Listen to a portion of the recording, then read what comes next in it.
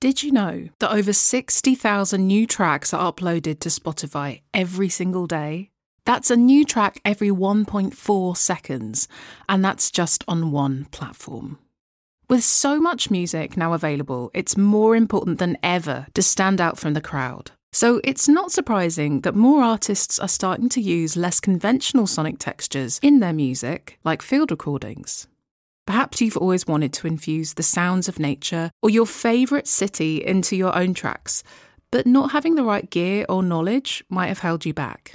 Well, if that's the case, you're going to love the brand new guide I just created, teaching you how to start field recording with just a smartphone, and it's all yours for free at femalediymusician.com/learn-with-Isabel. Yep, you really do just need a humble smartphone and some minimal extra gear that doesn't have to break the bank to get started with field recording, and I've laid it all out in this handy 5-point checklist. So download it for free at femalediymusician.com/learn-with-Isabel and elevate your music to the next level. Hey knob twiddlers! I'm thrilled to share that Season 3 of the Girls Twiddling Knobs podcast is sponsored by the lovely folks at iZotope. Now, iZotope design award-winning audio plugins, and I'm actually using some of the fabulous tools inside their RX9 software to get my voice sounding crystal clear inside today's episode. And when you use the code GIRLSPOD10, you'll get 10% off any plugin purchase on their site, excluding subscriptions, and a whole free month of their amazing Music Production Suite Pro instead of the standard 7-day trial. Just go to izotope.com/girlspod to find out more. So my first gig was at Egg London, and I don't even know what happened. It all just came naturally. Like, my hands were going everywhere. I was getting involved with the crowd. And then after that, my next gig was, it was really weird to say, it was Creamfields and then Reading. Like, I feel really lucky to have them as my next gig. But I think just after every single gig, I became more confident, and I just enjoy so much stepping up to that stage, seeing all these people pressing play and them just dancing to my music. It's just, you can't explain the feeling unless you've done it, but it just feels amazing, and there's no other place I'd rather be than DJing. Hello and welcome to Girls Twiddling Knobs. My name's Isabel, and over the last decade, my self-produced and self-released music has amassed over 25 million Spotify streams. I also have a PhD in sonic arts, but I wasn't always this confident with music tech. In fact, I still hear those self-doubt gremlins in my head from time to time. I started this podcast to help more female-identifying musicians start recording and producing their music and learn from other women making music with technology. If that's your cup of tea, then you're in the right place, my friend. Let's dive in. Well, hello there, knob twiddlers, and welcome to Season 3 of Girls Twiddling Knobs. It's so great to be back here with you with a jam-packed series of episodes to inspire, infuse, and support your journey making music with technology, as well as some killer solo episodes from yours truly on everything from acoustic treatment all the way through to imposter syndrome. I'll also be bringing you a selection of wonderful guest interviews that you'll probably be listening to on repeat for the next few weeks. And boy, do I have a treat of an episode for you today, dear listener. But before we get into all that, I just want to make sure you knew about my totally new quiz where you can find the perfect vocal mic for you and your needs. I made this quiz because this is one of the most common questions I get asked by listeners of the podcast and my students alike, and it's which vocal mic to invest in. And I know this can feel like a big deal. There's so many options nowadays, and people will give you lots of different recommendations. But in just a few short questions and a few seconds of your time, my new quiz will match you with a mic that's right for your voice, your setup, your needs, and your budget. Plus, you'll also get a free bonus video teaching you how to use your mic properly when you're recording to get your most professional recordings yet. Anything for you, knob twiddlers. Just go to femalediymusician.com/quiz to take the quiz. That's femalediymusician.com/quiz and get ready to meet your perfect vocal mic. But on with today's episode, Knob Twiddlers, and at just 20 years old, today's guest is perhaps the youngest we've ever had on the podcast. But don't let Emily Nash's age fool you, because this DJ and producer is currently setting the electronic dance music world on fire. As you'll hear in our conversation today, when she didn't get the grades she hoped for at school, she had to come up with a different plan for her life. Luckily for her, she was able to take a music production course at her local college. And little did she know, within just a couple of short years, this would lead to great things for her. She's now signed to Ministry of Sound and has been tipped as one of Radio 1's Future Stars of 2022 and Beatport and Amazon's One to Watch in 2022 as well. Inside this episode, Emily shares what it's been like seeing her music take off in such a short space of time, including the psychological impact of this. I also get to pick her brains about how she goes about creating the club bangers she's becoming synonymous with, as well as the positive experience she's thankfully had as a woman in the industry so far. Okay, without further ado, let's meet Emily. So, hello Emily, welcome to Girls Twiddling Knobs. Hello, how are you? I'm good, thank you. So just for full disclosure for the listeners, we are re-recording this episode because the podcast software that I use for the first time ever deleted our recording before I could get it. So I just want to share that just so that people know things will always mess up with technology, and that's okay. So thank you so much for coming back on the podcast to do this interview. Yeah, don't worry. I enjoyed the last one, so may as well do it again. Yeah, absolutely. This one will be even better. So Let's kick off by you just sharing who you are and just let our listeners know what you do as well. Yeah, so my name's Emily Nash. I'm 21. I've turned 21 last week, actually. It's quite weird to say that. Oh, wow. Happy birthday. Thank you. So I first started, I didn't manage to get my maths GCSE at school, so I couldn't go on to do my GCSEs, and everyone had started at sixth form, college and whatnot, and I was like, oh no, what do I do? So I went down to my local college, Kidderminster College, and they were like, what do you like? And I was like, well, I quite like music, and they put me in this music production class, and it was just ever since then really it took off. I got back home, I was like, this is what I want to do. I got my first keyboard, my laptop, and then I bought Logic Pro, and just all happened there, and I haven't left it alone, and I love it. That's amazing. I mean, I think that's a really interesting but hopefully inspiring story for people who have maybe had some of those failures along the line, because we all have and we all do, and that's part of life.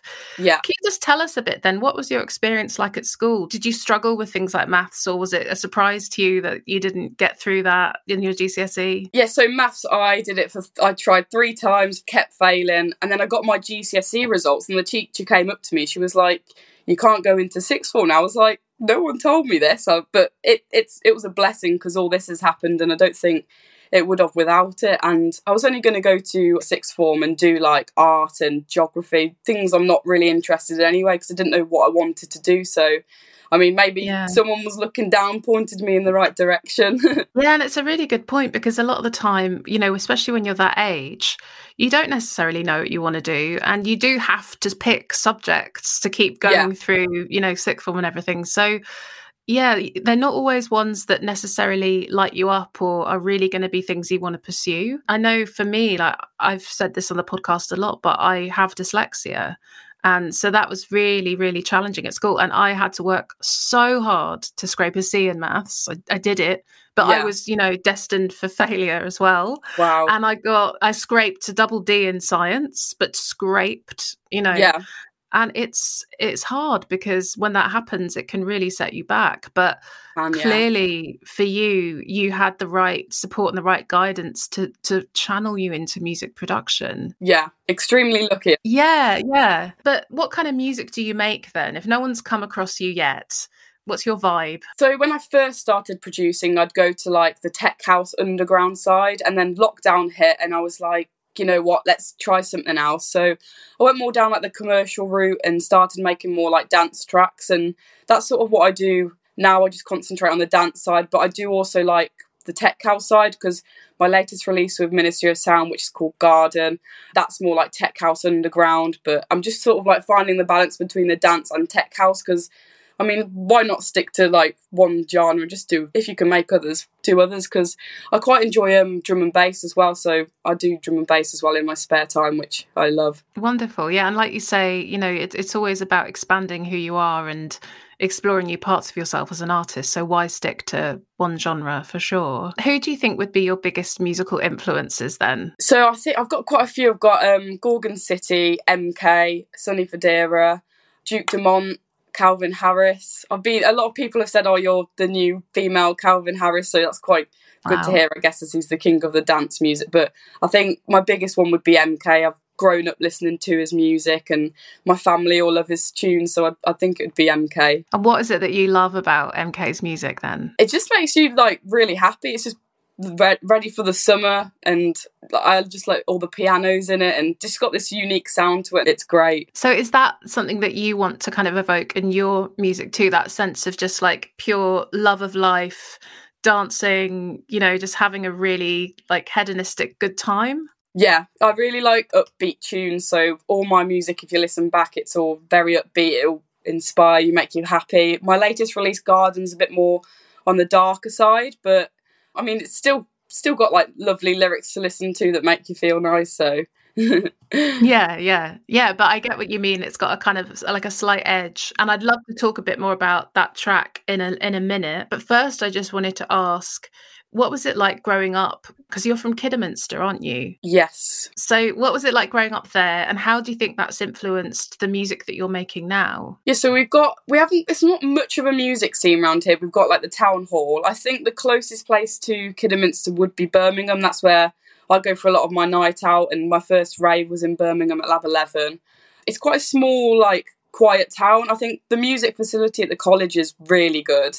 And there's a few artists who are from Kidderminster, but they're more of like the older generation. But I think just like it's such a small town, but it's got like quite a bit of coolness to it as well. Yeah, okay. So it's got a kind of edge to it. It's yeah. Yeah. Cool. So would you have gone out a lot in Birmingham then? Yeah, so we've got a club in Kidderminster called Nubu, but then I was like, let's go out somewhere else. So then I started to go to Birmingham, and my first rave was Lab 11, and it's just this really cool little club, and I always wanted to play there, and I got a gig back on New Year, it was amazing.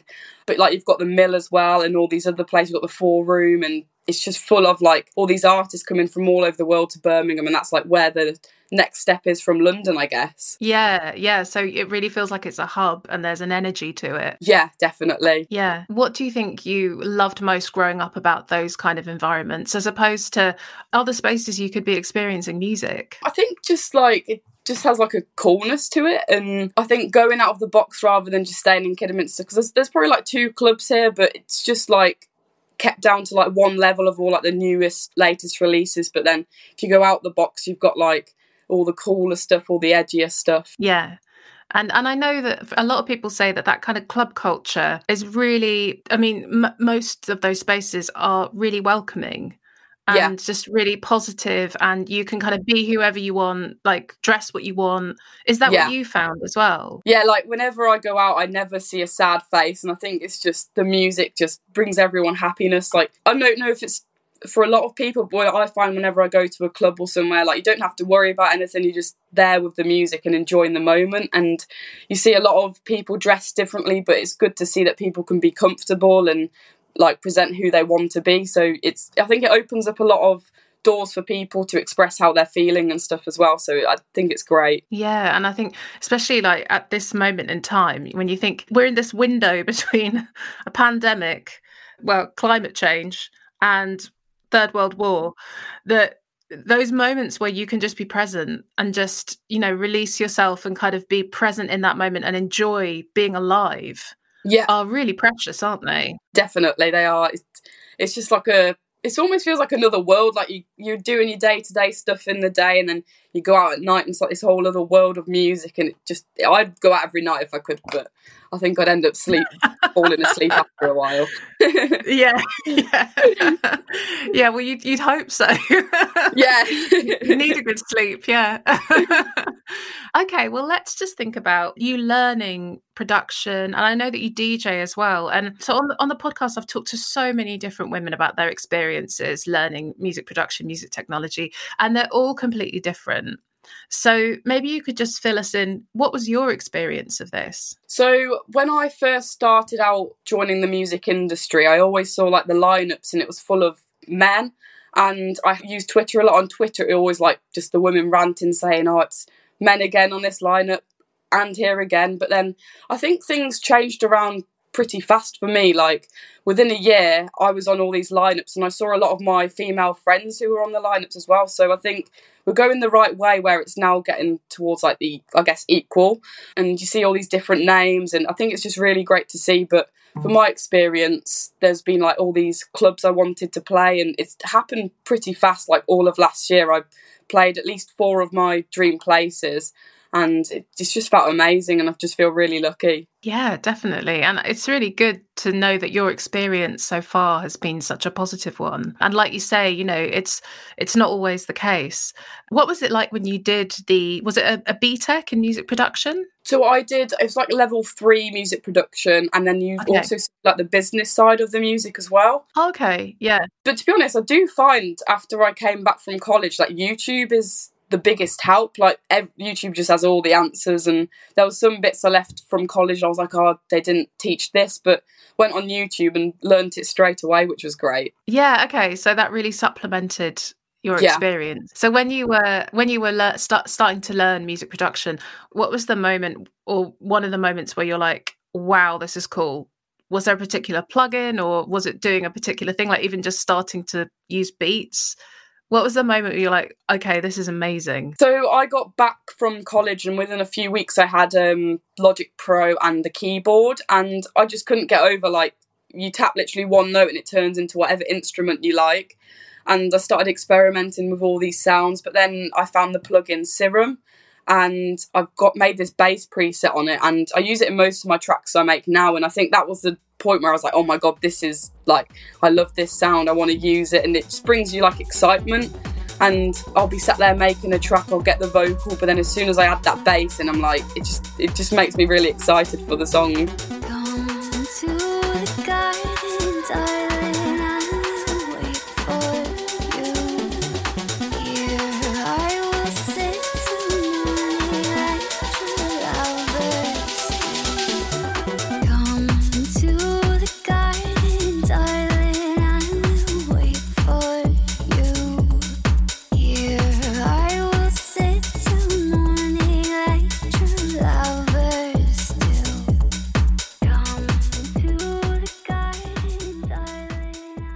Yeah, so maybe we could talk a little bit about the track Garden then, because it'd be great to hear about your creative process. But before you kind of talk us through that, maybe you could tell us a little bit about this track and then talk us through how you went about making it. Yeah, so Garden's like I'd describe it as like a haunting sort of tech house track. It's got this haunting vocal and then like this really unusual synth that goes along with it. The bass is pretty simple. It's literally one key I pressed and just repeated it over and over. But then when it came into terms of making it was just one day I was on Splice where I get my vocals from and I came across this vocal and it was just said, come to the garden. I was like, already there's a great name. So I was listening to it and I dragged it into my tracks and I got the bass going on it.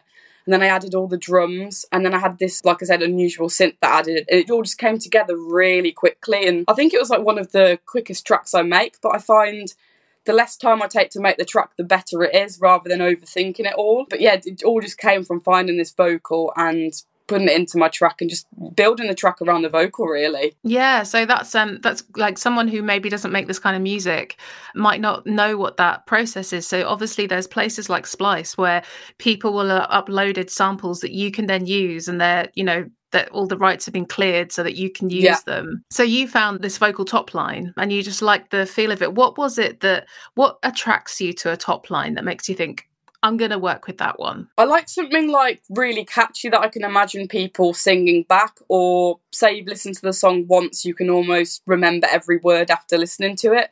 So because it was literally just like one line of vocals, I was like, that's simple enough. Let's turn it into like a tech house tune, because I just find really simple, catchy vocals go really well with tech house as well, because when you're in a rave, everyone's singing that part, but then it comes in with the bass and everyone just goes mad. So, and like even the vocal itself, her name's Linny. She's got a really like unusual voice and it's really nice tone to it, and I just think everything about it was just perfect. Yeah, and I think you make a really good point that like it is a really catchy vocal. Like, I've had it in my head a lot, that melody line, but the way she sings it is very delicate, and it is very kind of, it piques your curiosity. But then, like you say, if you then have a kind of really dirty, edgy bass come in, then it's like this whole other tone that like comes into the track. Yeah, and that if you were there in that club, it would be really exciting, and you're like, okay, you know, the stuff's getting started. Yeah, when I first started playing the track, I think the first place I played it was Ministry of Sound Club, and not many people were aware of it, and I played it, and I could tell like the first few like minutes, like first like 1-2 minutes in, no one knew the words, but on the last drop, everyone was singing. I was like, that's just what you want.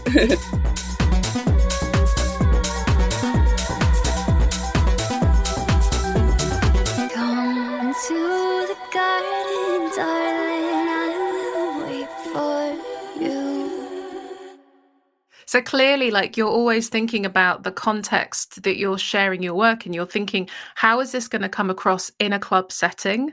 And how is this going to make sense to that audience and make sure that it complements their experience as much as, you know, any other components of why you would make music? Yeah, exactly.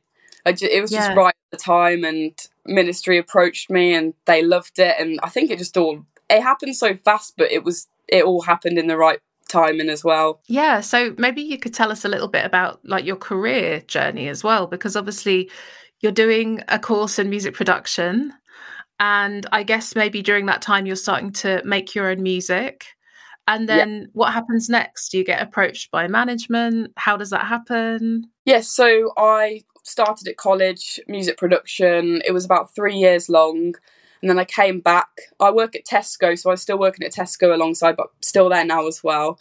And then literally the bits I didn't know, I'd go onto YouTube and I'd got my Instagram account flowing. Like, I learned just to like post a lot of stuff, make different content to get all your followers up. And it sounds a bit silly, but commenting on different people's posts as well engages you with the artist. And they're like, oh, who's this commenting? So that helped a lot. I got talking to some people, and then I got approached by Stephen and Sophia, who run Weird and Wonderful Management, and I got handed over to them. And literally since I've been with them, I've flown off, so I can't thank them enough. They also then got me in with a booking agency who's Jack, and he was like, what gigs do you want to play? And I had like all these bucket list of gigs, and literally within the first 6 months, like half of them would be ticked off, and I was like, is this actually happening? And it's like they all just believed in my music so much, and they wanted to work with me, that I think I'm extremely lucky to have such a great team around me, and they've just pushed me to where I want to be. I mean, up next I've got loads of festivals, gigs, a lot more new music coming out, which I can't wait to release. It's more on the dancey side, my next single, but everything's just flying up now. But yeah, it's I'm just like so grateful for everything. Yeah, and I mean, so Ministry of Sound, when did that happen? Because you're signed to them now, aren't you? Yes, so I signed back with them, I believe it was last June in the summer, and then took a few months to get things rolling, and then Garden got released in January this year. And I mean, it's hit 1 million streams today, I believe, which is really wow, congratulations. Already.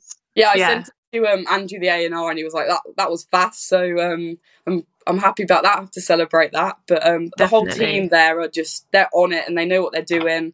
And they get you to work with different people, get you to do different contents. And I think it just pushes you as an artist to develop as well, which is really good to see, because you get other labels that they just fling your music out and that's all you see of them. But Ministry almost try to show like your personality side as well, which is, I guess, what everyone wants to see as well. Yeah, definitely. And like you say, you know, well, like you said at the beginning, you still want to experiment with different genres. You're still growing as an artist. Yeah, exactly, yeah. Before Ministry, I was with a label called Stress Records, and all the songs with them were all like dancey. And I started getting into drum and bass, and management were like, just try drum and bass remix of one of your tracks. So I did that with Stress Records, and that got released as well. So you can find that out on my Spotify. But I think my top 3 genres would be dance, tech house, and drum and bass. Brilliant. So do you think you're going to be doing more drum and bass in the future then? Maybe. I mean, yeah. I don't know if I'd release an Emily Nash. I could make an alias, but if not, I'd definitely remix my own tunes and maybe put out like an Emily Nash remix drum and bass special or something. Well, that's one of the great things about being able to remix stuff though, isn't it? That you can start trying out different genres, even though you as an artist have a particular brand.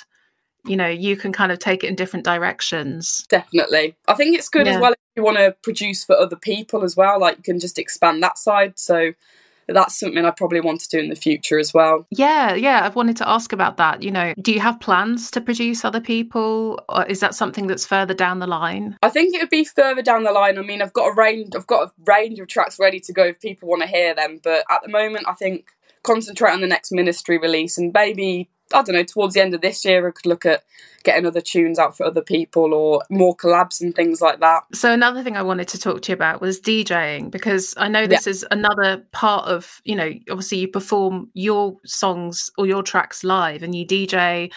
And I wanted to ask you, there's some really good videos online of you like in front of massive crowds on the decks. What does that feel like? And what's it like to do a DJ set? So when I first started DJing, I was never the person to go to a club and dance. Like, it's really bad, but I would just stand there unless I was drunk and then I'd start dancing. I just didn't feel confident. So my first gig, I was like, oh no, what do I do? What do I do with my hands? And I said to my mum, I was like, do I just stand there? And she was like, just practice in your room, putting your hand up in your bedroom. So I started doing that and it got more comfortable.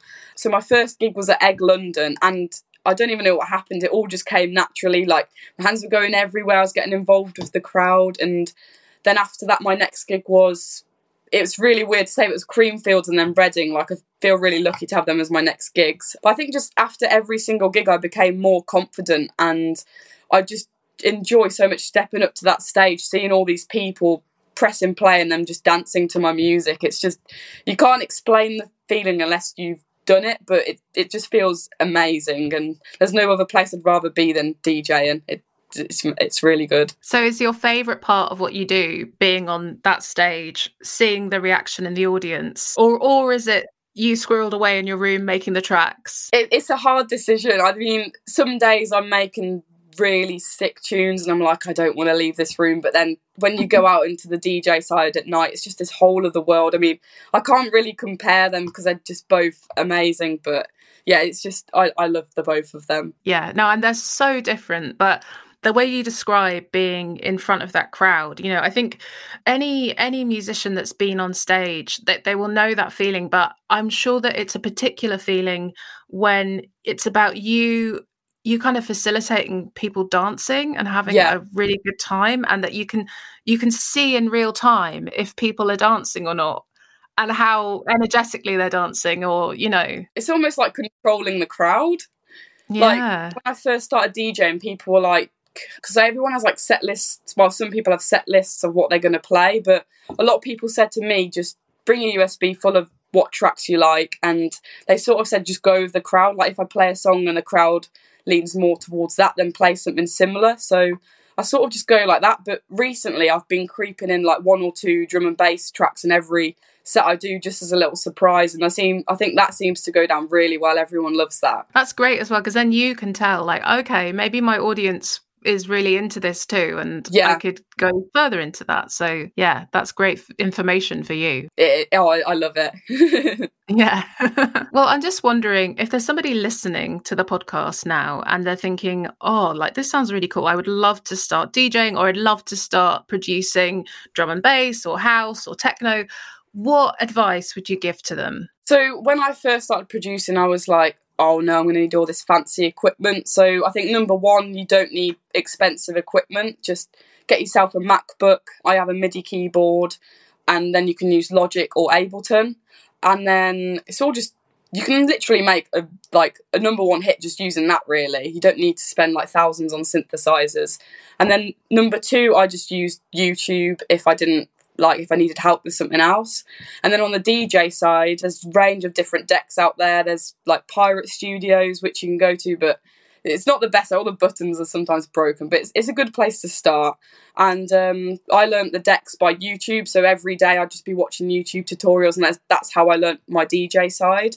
A lot of people think it's really hard to get into, but it's once you do a bit of research and know the right path to go to, it's pretty simple. And I think just be like repetitive with your content on Instagram, and TikTok as well is a good one to use, because you can post a video of you doing nothing, it can blow up with 2 million views and you're famous. Yeah. Yeah, and I know that a lot of musicians are really resistant to, like, I sometimes when I've said to people, oh well, you know, it's good practice to like post every day on Instagram or TikTok or whatever, and some people will say, oh, that sounds like loads. I mean, how often do you use social media? How often are you posting? So I use Instagram probably every day, but I'd normally dedicate for, like, if I need to do videos like DJing and mixing or like content pieces for producing, I'll just dedicate one day, probably 5 hours, and just record loads of videos and then leave them all in my drafts, and then I have them back up, and then wait 2 weeks, and if I've used them all, do another week and dedicate one day again. Great. That's a really, really good tip, because I think people think, oh, well, that means every day I'm going to have to think of something to post. And but you're like batching that content, aren't you? It's much easier, because if not, you're just stressing, thinking, how am I going to fit this in at this time if you've got to be here? So I think just dedicate one day and you're good to go. Yeah, I love that tip. I think that's really good. And I also love that you're saying, you know, like when it comes to getting into production and making music and, you know, learning all these skills, you've got to just, you know, put the time in. And like you know, you're watching YouTube videos every day, just learning how to do this stuff. And just be patient and put the time in and turn up every day. And you will get to a point where you look back and you're like, oh, wow, I now know how to loop beats. I now know how to use presets and plugins. I now, you know, et cetera, et cetera. So that's a really good tip for people, for sure. Definitely. So I just wanted to ask, just to kind of wrap up, is there a female DJ that you've always looked up to as a role model for you? So I went to Glastonbury a couple of years back, and the first female DJ I saw was Annie Mac, and it was like, I was like, is that a woman up there DJing? And it was just really weird to see, because I'm just used to seeing all these male DJs in the dance tents. And I got back, and my mum and dad are a big fan of Annie Mac as well. Like, they always used to listen to her Radio 1 shows, and I got back, followed her, and just ever since then I've watched everything she did. I went on YouTube, watched like every single set she did online, and I think a lot of inspiration came from just me seeing her at Glastonbury that once, and it carried on for me to be like, that's what I want to do. Because this shortly happened around the time with like the maths situation at school, so it all just joined together perfectly, and I think she's definitely one of the biggest inspirations. We also got Jaguar from Radio 1, she's pushed me massively, and I can't thank her enough for everything she's done. And she supported my first track, Strangest Thing, gave it Dance Floor Moment, and then literally I think it was exactly a year on, she gave Garden Dance Floor Moment. So I think it's just really cool how it's all come together. Definitely, yeah, definitely. Well, it's been wonderful to hear about your journey so far, Emily, and also about, you know, your current track, Garden. And maybe you could just share, is there anything that people can go and check out, anything that you're planning or that's coming up that people can go and take a look at? Yeah, so I've got a behind the scenes at Printworks on my YouTube channel, and that's got like, it's sort of like a garden music video, but there's also another video of me actually preparing for my set. So I think that's quite cool to have a look at if you're interested. And yeah, you can find Garden on like any social media or music platforms. It's always on YouTube, Apple Music, Spotify, and just take a listen. There might be some remixes of it coming soon, which I'm really looking forward to. So that's something else to keep your eyes open for. Definitely. Well, we will definitely look forward to that. And yeah, thank you so much for sharing what you're doing and for being a role model to other women who want to get into production and DJing. Oh, thank you. And thanks for having me. I really enjoyed the interview. Well, I have to say, dear listener, I definitely felt the excitement and joy just emanating from Emily in our conversation. She's clearly right in the middle of something special taking off for her music and is loving every single minute of it. And I say a massive congratulations and respect to her, because even though it's clearly been a pretty organic and natural process for Emily, it's also a very different type of career from many of her peers and where she thought she'd be at 20 years old. I loved hearing about how she's approaching the year ahead, not just in terms of her thinking around creating and releasing music, but also the level of maturity she shows in her psychological approach to all of this too. Emily is clearly going where her music naturally leads her. I was also genuinely heartened to hear that Emily's experiences in the industry have been so positive, and that she's gladly representing female DJs and producers in dance music. And at such a young age, she's already clearly an important role model. If you want to listen to Emily's music, you'll find her on all major streaming platforms, and I've left a link to her music in the show notes for you. There's also a great Get to Know Emily Nash video up on YouTube, which I've linked to as well. And that's our first episode of Season 3 done and dusted, dear listener. Doesn't time fly? But I'll be back next week as we continue with all our Season 3 goodies with another full fat helping of Girls Twiddling Knobs, where I'll be sharing why you don't need lots of expensive gear to start recording your music from home and what you do need instead. So make sure you hit subscribe wherever you're listening so you'll get all the episodes in Season 3 regularly dropping wherever you listen to your podcasts. And leave a review of the podcast while you're there too. I'll catch you here soon, Knob Twiddlers.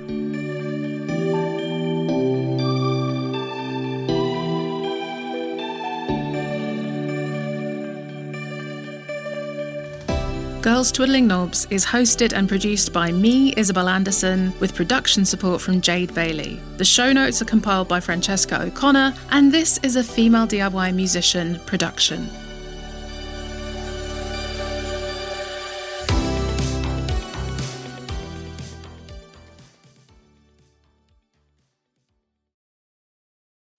So, how'd you like that episode, dear listener? If you loved it, and you know someone else who would love it too, be a good friend and share it with them.